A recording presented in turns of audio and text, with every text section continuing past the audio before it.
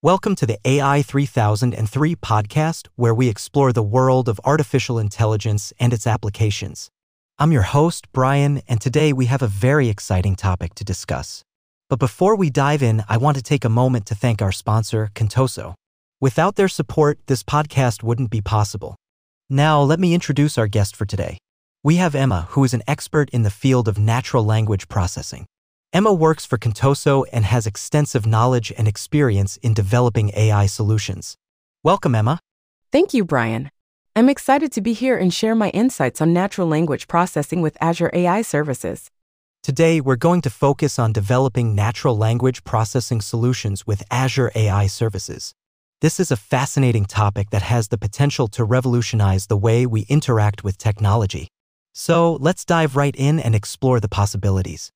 So Emma, once we have provisioned an Azure resource for speech translation, what information do we need to use it from a client application? After creating the Azure resource, we'll need the location where the resource is deployed, such as ISTAs, and one of the keys assigned to the resource.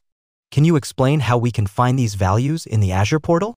Sure, you can find these values on the keys and endpoint page for your resource in the Azure portal.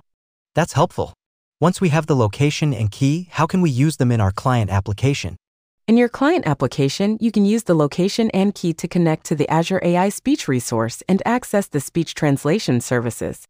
Are there any specific SDKs that we can use to integrate the speech translation services into our application? Yes, there are supported SDKs available that you can use to integrate the speech translation services. Some of the supported SDKs include Python, C#, Java, JavaScript, and REST API. That's great to know. Can you give me an example of how we can use the Python SDK to implement speech translation? Certainly. With the Python SDK, you can import the necessary modules, create a translation configuration, and then use the translation service to translate speech in real time. You can also handle events like recognizing speech and receiving translations. That sounds really powerful. Can we also customize the speech translation service according to our specific requirements? Absolutely. The Azure AI Speech service provides customization options such as creating custom language models, adapting to specific acoustic conditions, and even training the service with your own data to improve accuracy. That's impressive. So we can really tailor the speech translation service to fit our needs. Yes, exactly. The flexibility and customization options allow developers to create highly accurate and personalized speech translation solutions. That's an excellent insight, Emma.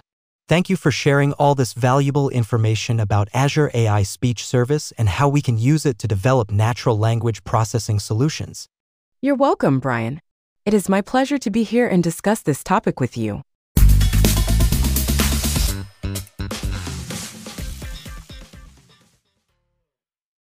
So Emma, can you walk us through the process of translating speech to text using Azure AI Speech SDK?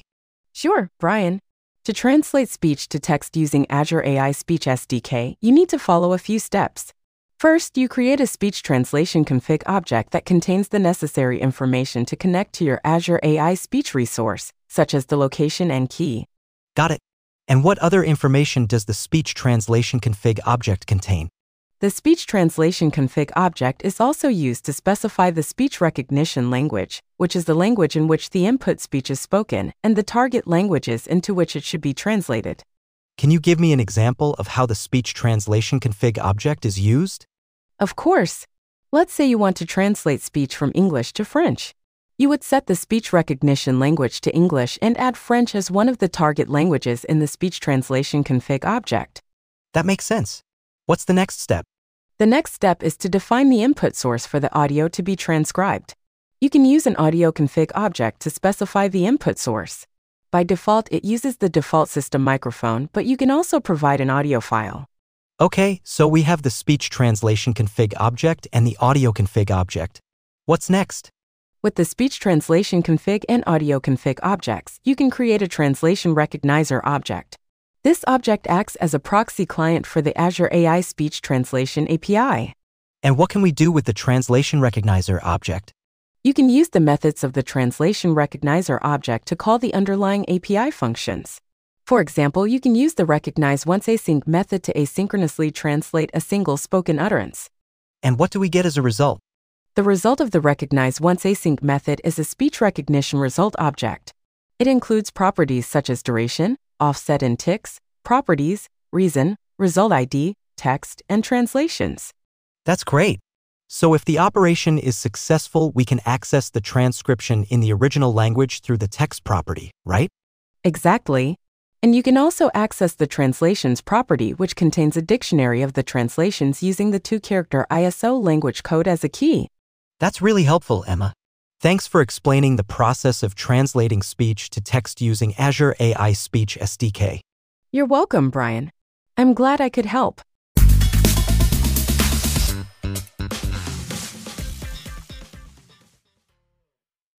So, Emma, we've talked about how the translation recognizer can translate spoken input into text transcriptions. But can it also synthesize the translation as speech? Absolutely, Brian.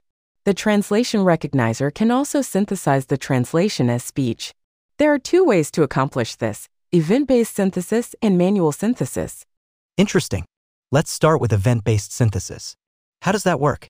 With event-based synthesis, you specify the desired voice for the translated speech in the translation config.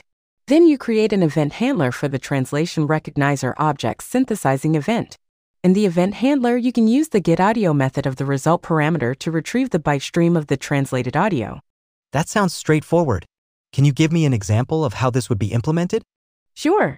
Let's say you want to translate from English to French. You would set the desired voice for French in the translation config. Then in the event handler for the synthesizing event, you can use the getAudio method to get the translated audio in French.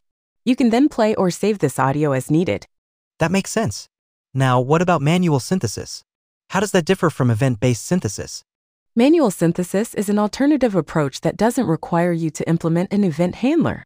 With manual synthesis, you use a translation recognizer to translate spoken input into text transcriptions in 1 or more target languages. Then you iterate through the translations dictionary in the result and use a speech synthesizer to synthesize an audio stream for each language. Ah, I see. So with manual synthesis, you're essentially combining the translation and synthesis operations separately. Exactly.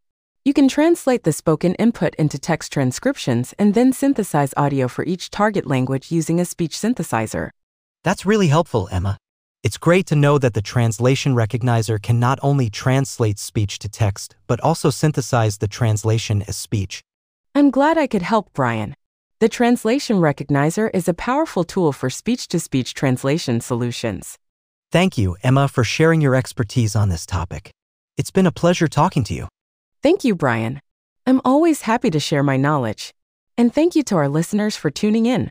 Keep exploring and learning about Azure AI services. That's right. Keep on learning, everyone. Thank you for listening and see you next time on AI 3003.